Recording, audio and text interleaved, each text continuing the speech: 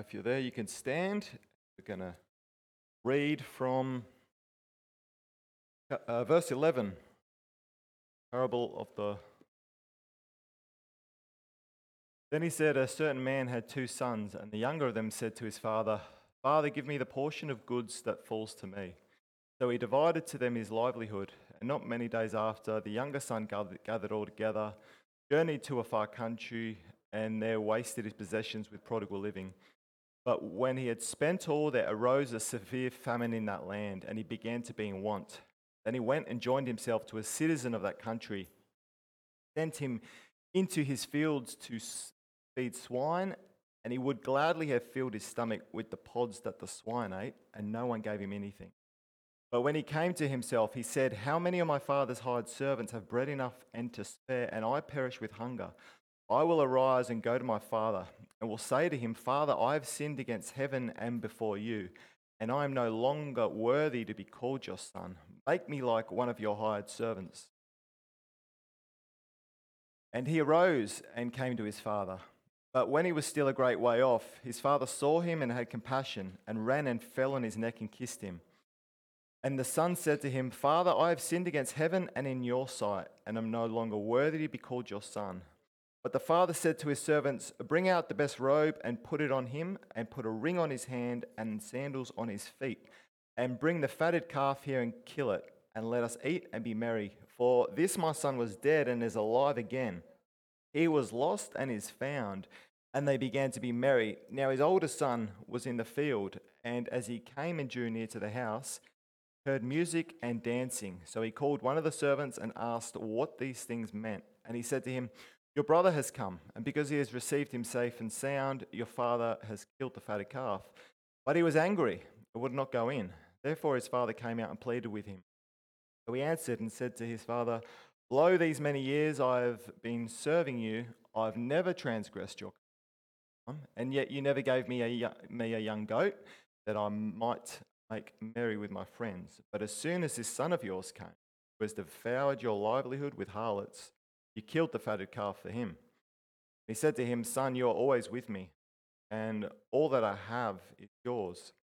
It was right that we should make merry and be glad, for your brother was dead and is alive again and was lost. Lord, I want to thank you right now for you this morning. I want to thank you for baby Misha. I want to thank you precious gift that you give us in children. And I want to thank you also, Lord, that you've given. Lord, you gave us your son. You gave a precious gift, the Lord Jesus Christ, to us this day. And I ask, Lord, through this message that, Lord Jesus, you would be completely and utterly glorified through your word. Lord, I'm asking that, Lord, something profoundly happen today in the hearts through faith, through hearing your word to us today. So I ask right now, Holy Spirit of God, that you would anoint. I'm asking for authority in your power, Lord. Speak forth. Ask it in Jesus. And by the way, with the dedication, I imagine there might be some new people here, visitors who have come to witness that. So special welcome to you. Thank you for joining. So this is probably one of the most well-known parables that Jesus taught, and a parable is it's an earthly story, but it's got a heavenly meaning to it. And to begin with, Jesus speaks about this son who runs away from home, this rebellious son who leaves the father's house and goes and basically spends the inheritance that was rightfully his once his father died on prodigal living, which is just basically wasteful living. And he ran away, wasted everything that he had, the sin that he had in his life, because in that passage it says that he came to himself. He said, I've sinned before heaven and my father, and I'll return. His sin was rebellion, it was self-indulgence, there was pride, and there was also dishonor. But he hit rock bottom. He had tasted the world. He'd gone out and done everything his heart desired, but it didn't satisfy this man.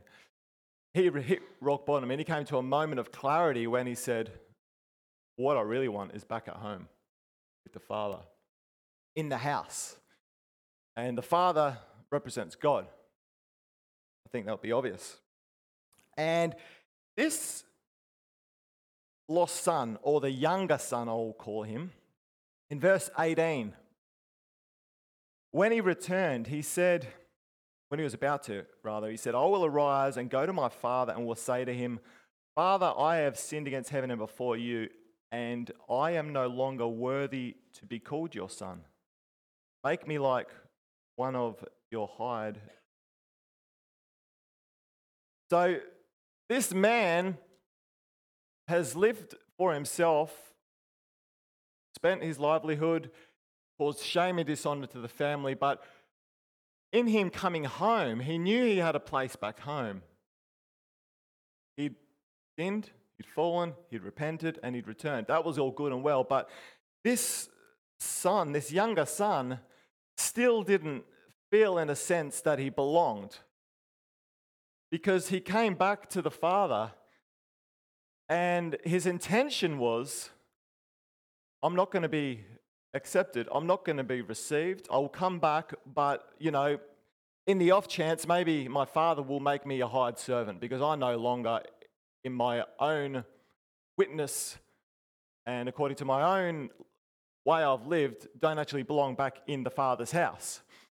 And so this man, like some of us today, he's fallen. We all fall, we all stumble.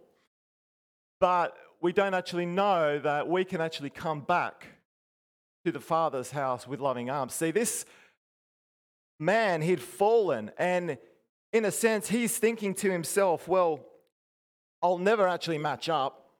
I'm never actually going to be good enough. Look at the life that I've led. I've stumbled and I've fallen numerous times. Probably the same thing he'd done over and over again.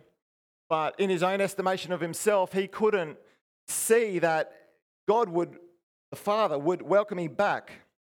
He'd fallen so many times and he didn't feel himself worthy to be accepted.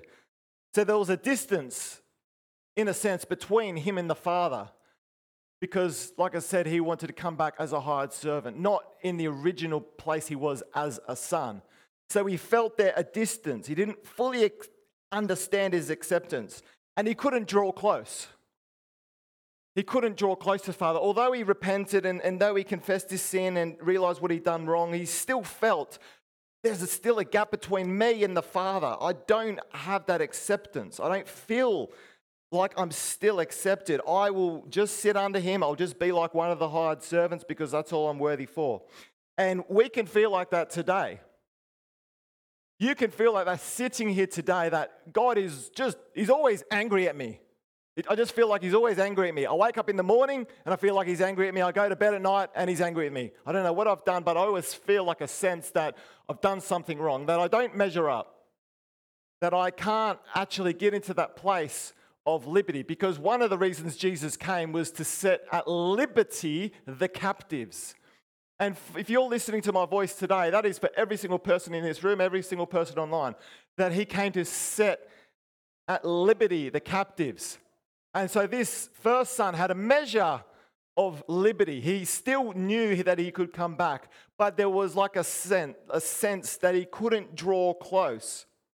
And even today, many outside the church don't feel like they can come in because they don't feel worthy. I'm not good enough.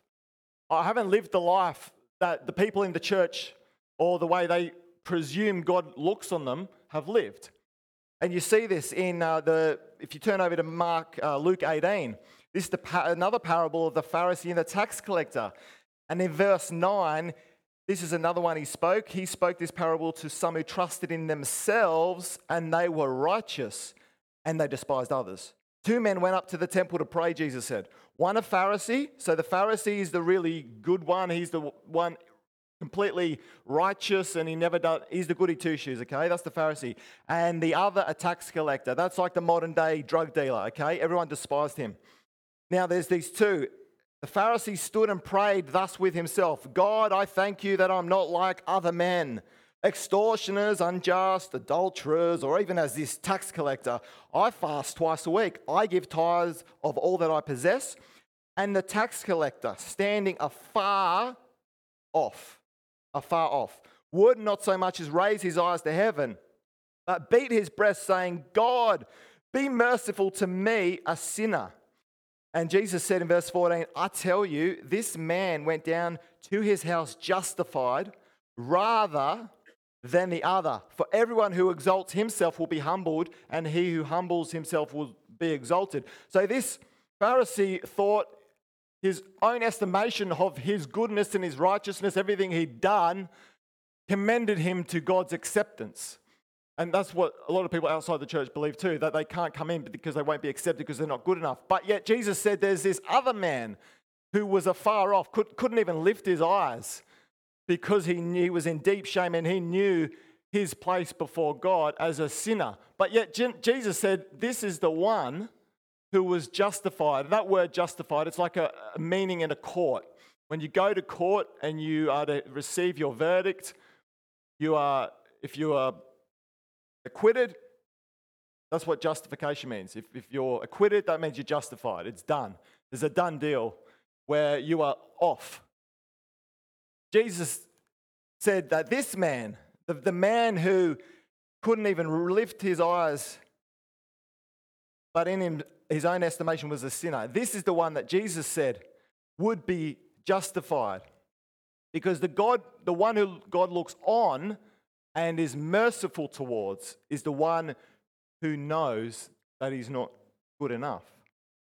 And so this man, the one who thought he wasn't good enough, this was the one who God actually looked down on with love and mercy towards. The one who thought he wasn't worthy enough, the one who thought he would never be good enough. That's the one who Jesus justified, the one who he, in Jesus' estimation, was made righteous. And you see, we know this other scripture well, but there's some of you that might know it. It's in Ephesians 2, verse 8 to 9. I'll read it out. It says, for by grace you have been saved through faith, and that not of yourself. It is the gift of God, not of works, lest anyone should boast. So just as that Pharisee, his justification came through his good works, and he was completely justified in his own estimation of himself. But this scripture says here that we are, by grace, we've been saved through faith. Grace is God's unmerited and undeserved favor on our lives. Also means the free giving of God. So it's free. That's God's grace to us. You show someone grace, you give them something that they don't deserve. God gives us freely grace. Faith also comes freely. That is what that scripture says. That's how we are saved, is by grace. If it's something we can earn, it's not grace. That's not grace. If you can earn it, it's not grace. Grace can only come freely. And God gives it in abundant measure to us. He gives it and He offers it to the world. The free gift of grace, the free gift of faith. Faith in what? Faith in the Lord Jesus Christ. Faith that He died the sinner's death, that He died, He rose again, reigns victoriously, has paid the cost for you and I. That's the faith we have in. So, this man, back in Luke 15, the one who had walked away and come back, now he may well have fallen. He may well have fallen numerous times. But in Romans 3, verse 23 to 24, it says, for all have sinned and fall short of the glory of God, being justified freely by His grace through the redemption that is in Christ Jesus. See, a lot of people, and you may be one of them today, like I said, you feel like you're in a place where maybe you've fallen. Maybe it's each day you feel like you can't actually get ahead, that you're not actually measuring up before God's standard. And you feel condemned and you feel guilty. You just feel guilty all the time. You just live with a sense of guilt over your life that I've got to it's in my best interest, and it's in God's best interest that I just stay a foot away from him because I just can't draw near him. But that's a lie. That's what guilt is always a result of accusation. That's where guilt comes from, an accusation. You've got an enemy who is an accuser. You've got your own thoughts that accuse yourself, but you also got an enemy. He's called Satan. He's the accuser of the brethren. Now, this scripture says that everyone has sinned. We've all sinned. All of us, none of us have matched up to the glory of God. Every person in the world, even Auntie Thelma, who's never done anything wrong, she's a sinner. Unless she's been washed by the blood of Jesus, unless she has been saved through faith in Jesus Christ, we are all in that place until we have received the Lord Jesus Christ. We have, it says in that scripture, been declared righteous. So again, that means justified. We have been in that place of the courtroom.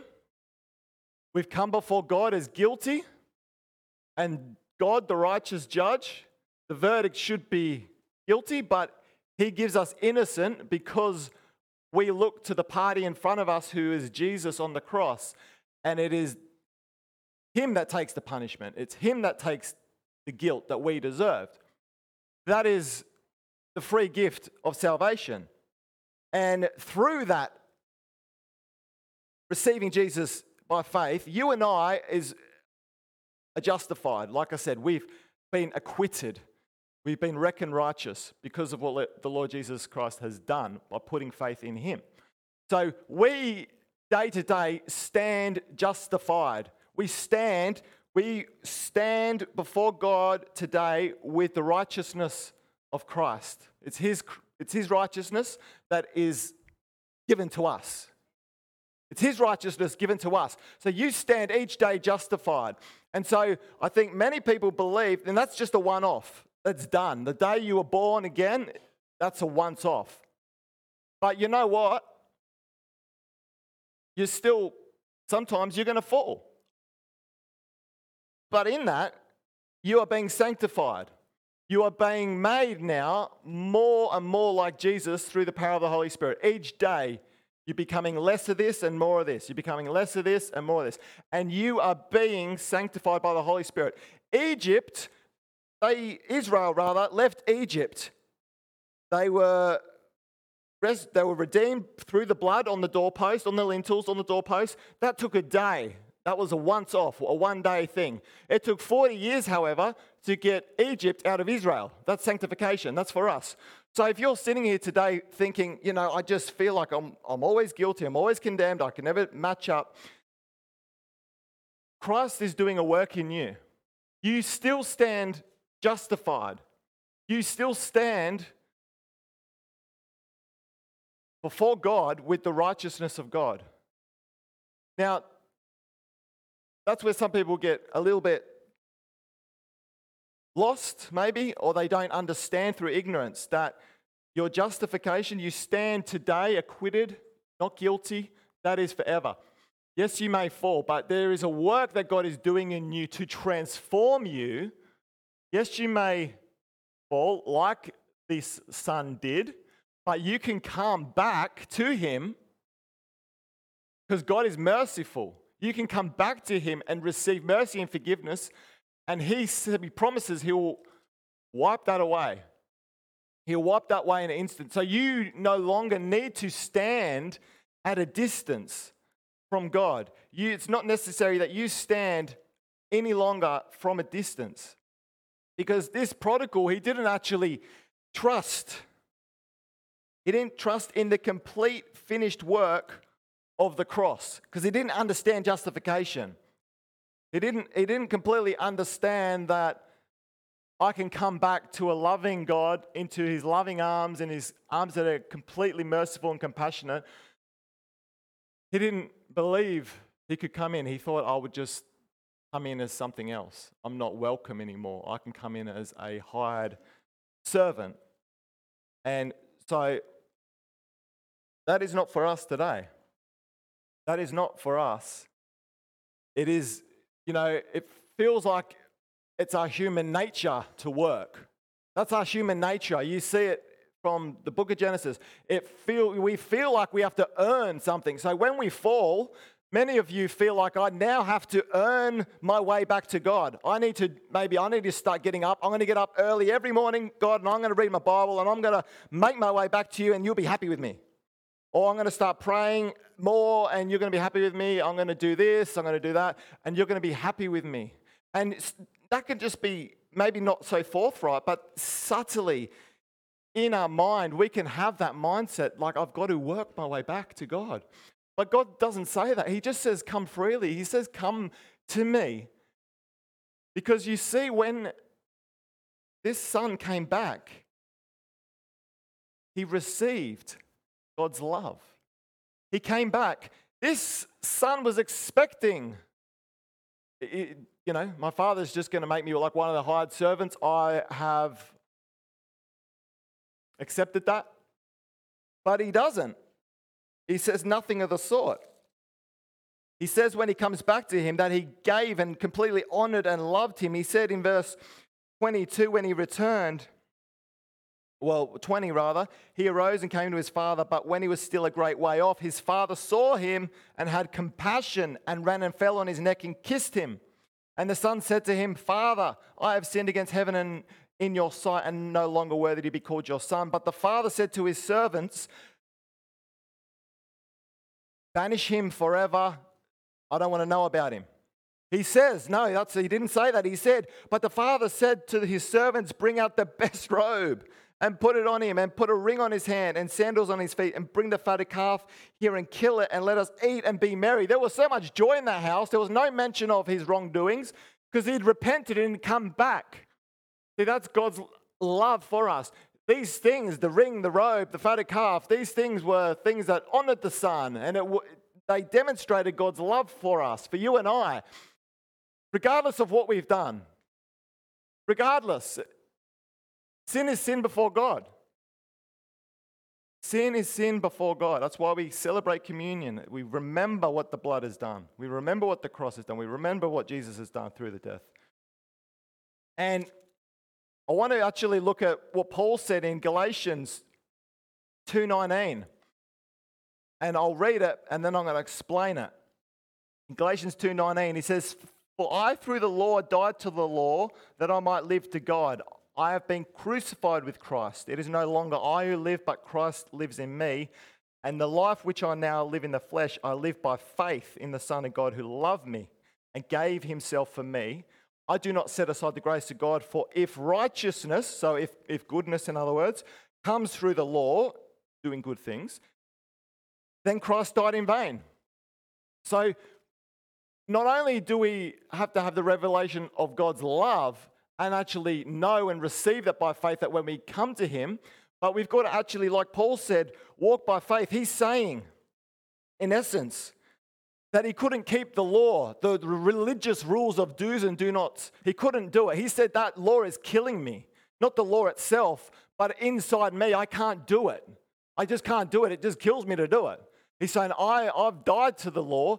My life is hidden with Christ now by faith in what he has done. He is in me and I am in him. And it's all by his grace. Again, there's that word, that free giving of God.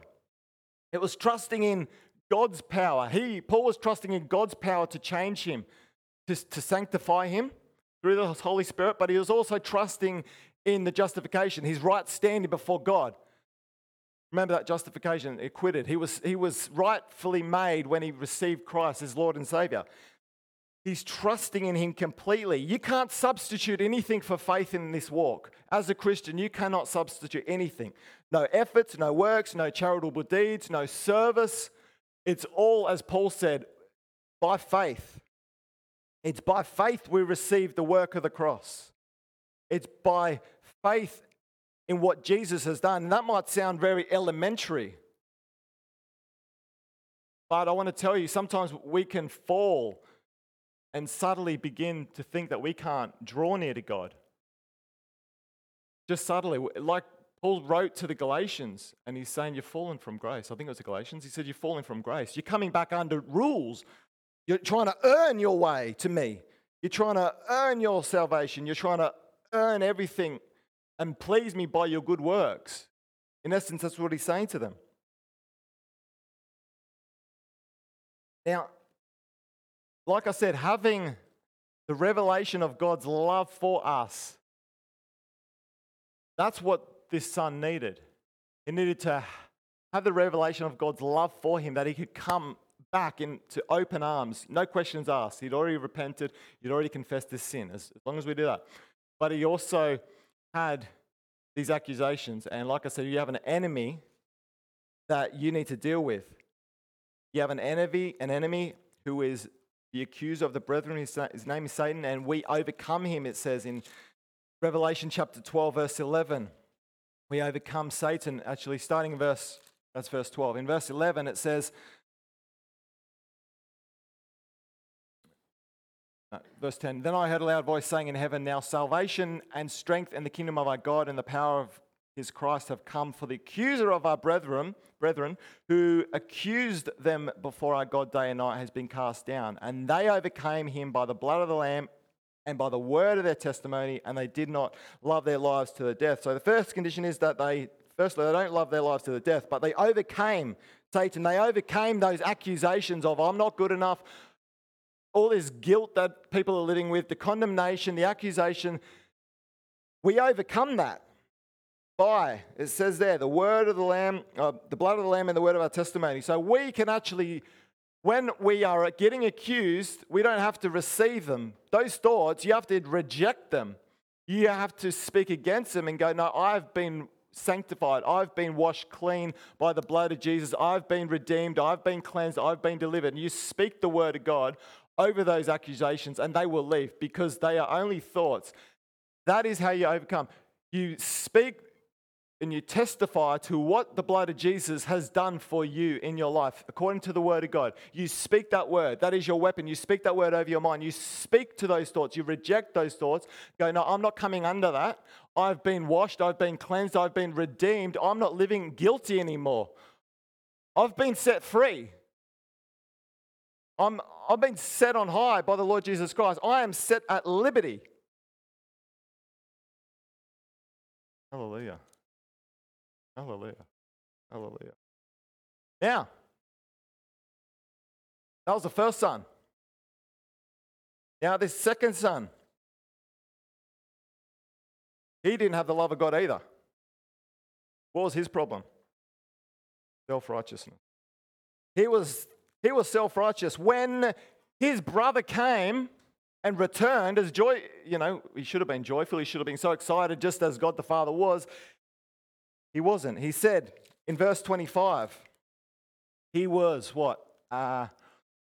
In the field, and as he came and drew near to the house, he heard music and dancing. So he called one of the servants and asked what these things meant. And he said to him, your brother has come, and because he has received him safe and sound, your father has killed the fatted calf. And this is his response. He was angry and would not go in. Therefore his brother came out and pleaded with him. So he answered and said to his father, lo, these many years I've been serving you. I never transgressed your commandment at any time, and yet you never gave me a young goat that I might make merry with my friends. But as soon as this son of yours came, who has devoured your livelihood with harlots, you killed the fatted calf for him. And he said to him, son, you are always with me, and all that I have is yours. It was right that we should make merry and be glad for your brother. He was dead, your brother was dead and is alive again, and was lost and is found. See, God distinguishes men and women in the complete universe by not good and bad, but lost and found. That's the only one. You fall into one or two categories. And this son, the older son, he's saying, I've never done anything wrong. I've been perfect my whole life. And he probably was. I've never sworn. I've never stolen. I've never got drunk. I've never killed anyone. I've filled out my tax report right. I did the Clean Up Australia Day every year. Everything he did was right, and it was good. But what was the problem? It was self-righteousness. He thought he was justified. So his example of himself being justified before God wasn't Jesus. It was his own works. It was like the Pharisee. I've worked my way. I've done it. I've done it all. I've earned my way to God. In everything I've done, I've pleased him, I've done it all, I've never done anything wrong. But the Pharisee, he didn't receive salvation. It was that humble sinner who couldn't even lift his eyes to heaven, the tax collector, the one that everyone looked down on, which is like the first son. So he felt like he was justified. He strived all his life. And he was angry. I've never done anything like this. I've never done anything like him. But you know what? In Isaiah 53 verse 6, this is a prophecy of what Jesus came to do, what he was going to do, what he was going to be, everything he was going to redeem us from. And in verse 6 he says, this is a prophecy though from Isaiah, he says, all we like sheep have gone astray. This is before we receive Christ. All we like sheep have gone astray. We have turned every one to his own way, and the Lord has laid on him the iniquity of us all. So not exactly a terrible crime. I don't read anything there, anything completely wrong initially. We haven't committed terrible crime. It doesn't say we have all committed murder. It doesn't say we've even got drunk. It just says we've gone our own way. That's the sin that God held against mankind. We've gone our own way. We've been rebellious, self-pleasers. We've lived by our own standards, just like that older son. His standards that he lived by. I can't believe you forgave him, Dad. He spent your whole livelihood, everything he did, and he come back, and here I am. I've done everything right. I've never done anything wrong, and you haven't never done anything for me, because he didn't have the love of God. The Father said, everything I have is freely yours. It's always been yours, but he couldn't enter in. He couldn't receive it because he didn't have the love of God.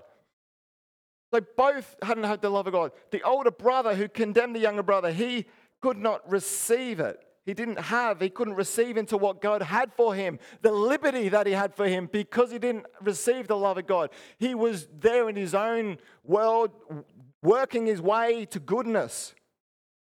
He didn't understand the free gift of grace that God had given. Because remember, grace can't be earned. We've got to receive it freely. And it's a gift. This man, this older son, he couldn't receive the grace. He wanted to be justified by his own merits. I'm going to get to God, and it's going to be from everything I do. So I want to ask you, as I close, and this is a serious question. I'm talking to a church, so I'm talking to mainly Christians here. Have you received God's free gift of grace? Have you received that free gift, that precious gift?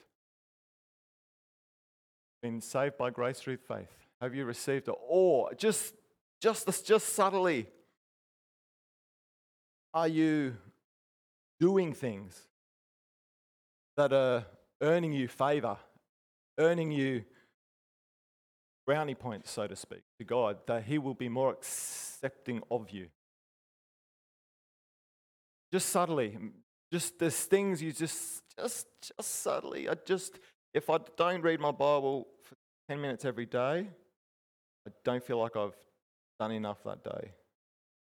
That's slight, it's a millimeter, but it moves you. It moves you out of that place where you're not in the grace, you're not in the love, you're moving into rules, moving back under the law. Paul said it's going to kill you when you live like that because there's no liberty. That older son had no liberty. He was angry. He was rebellious. He did everything right, though. On the outside, he looked great. He didn't put a foot out of. Yeah, you know what I mean. He was perfect. How do you know? This is the scripture I'm going to finish with. How do you know where you are? How do I know where I'm at? Am I in grace? Am I in the love of God? Or am I still working in self-righteous? This is an honest question for us. And with this I close. This is Isaiah 61 verse 10. Again, this is a prophecy given about what the Lord Jesus would do, or what he has come and he's already done it.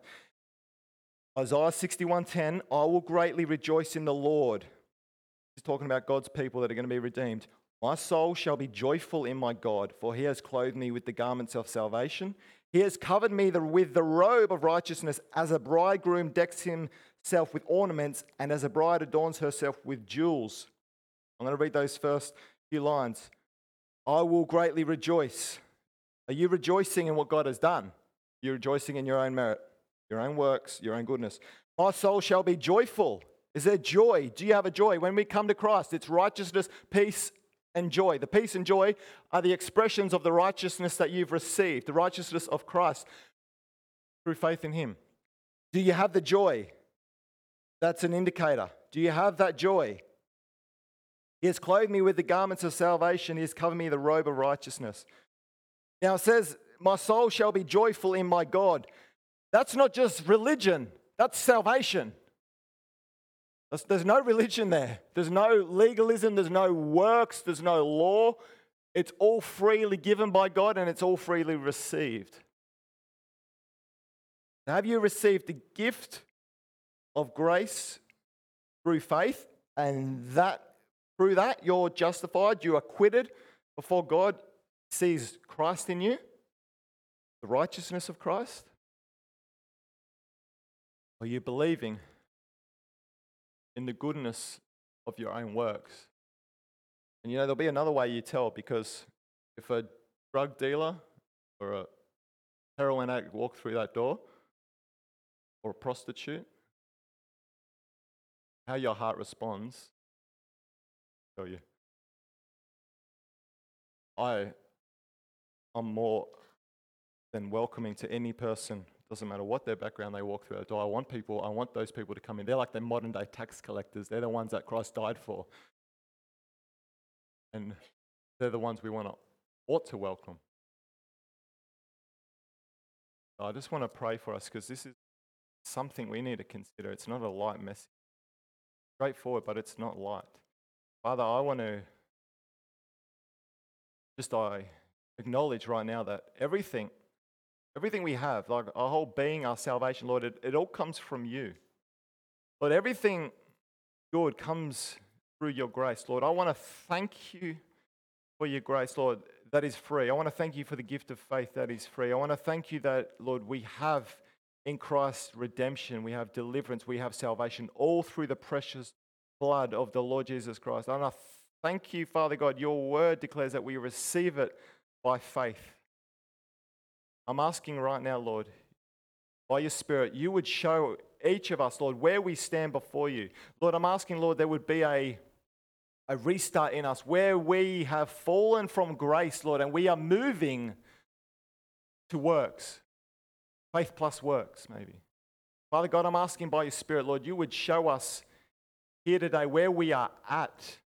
Lord, it's only you. You are the revealer, Holy Spirit, of our hearts. It's only you who can reveal, Lord, what is truly deep, Lord, in our hearts and in our motives, in our actions, in our thoughts. So I'm asking right now, Lord, I'm asking you to do something so wonderful and so powerful. And Lord, I want to lift up every person here who has been walking condemned.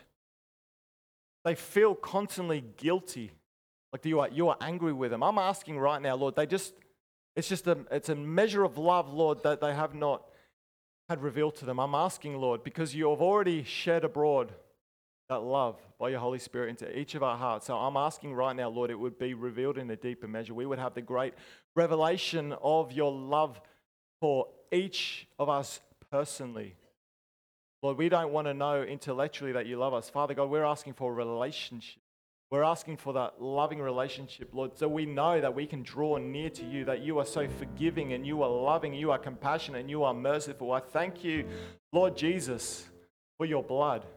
And Lord, those people who are struggling, Lord, with guilt and accusation, Father God, I'm asking right now, Lord, you would come and you would scatter every accusation. Lord, you would scatter every one of those enemies. I'm asking, Lord, that those minds would be completely renewed and transformed through the washing of your word. Lord, they would know today, Lord, that the blood has set them free, that they no longer live condemned. They no longer live guilty, but Lord, they would know your love. They would know, Lord, that you've set those captives free. Lord, I declare right now liberty over every person, those, Lord, who have been walking like the lost son. Father God, I'm asking right now, Lord, you would bring liberty to their lives. Those that have been walking like the older son, Father God, I'm asking right now, Lord, they would be set on high, Lord. They would be completely liberated today, Father God, and we would be a people who walk by faith, completely by faith and under your grace, walking in and through it, receiving it.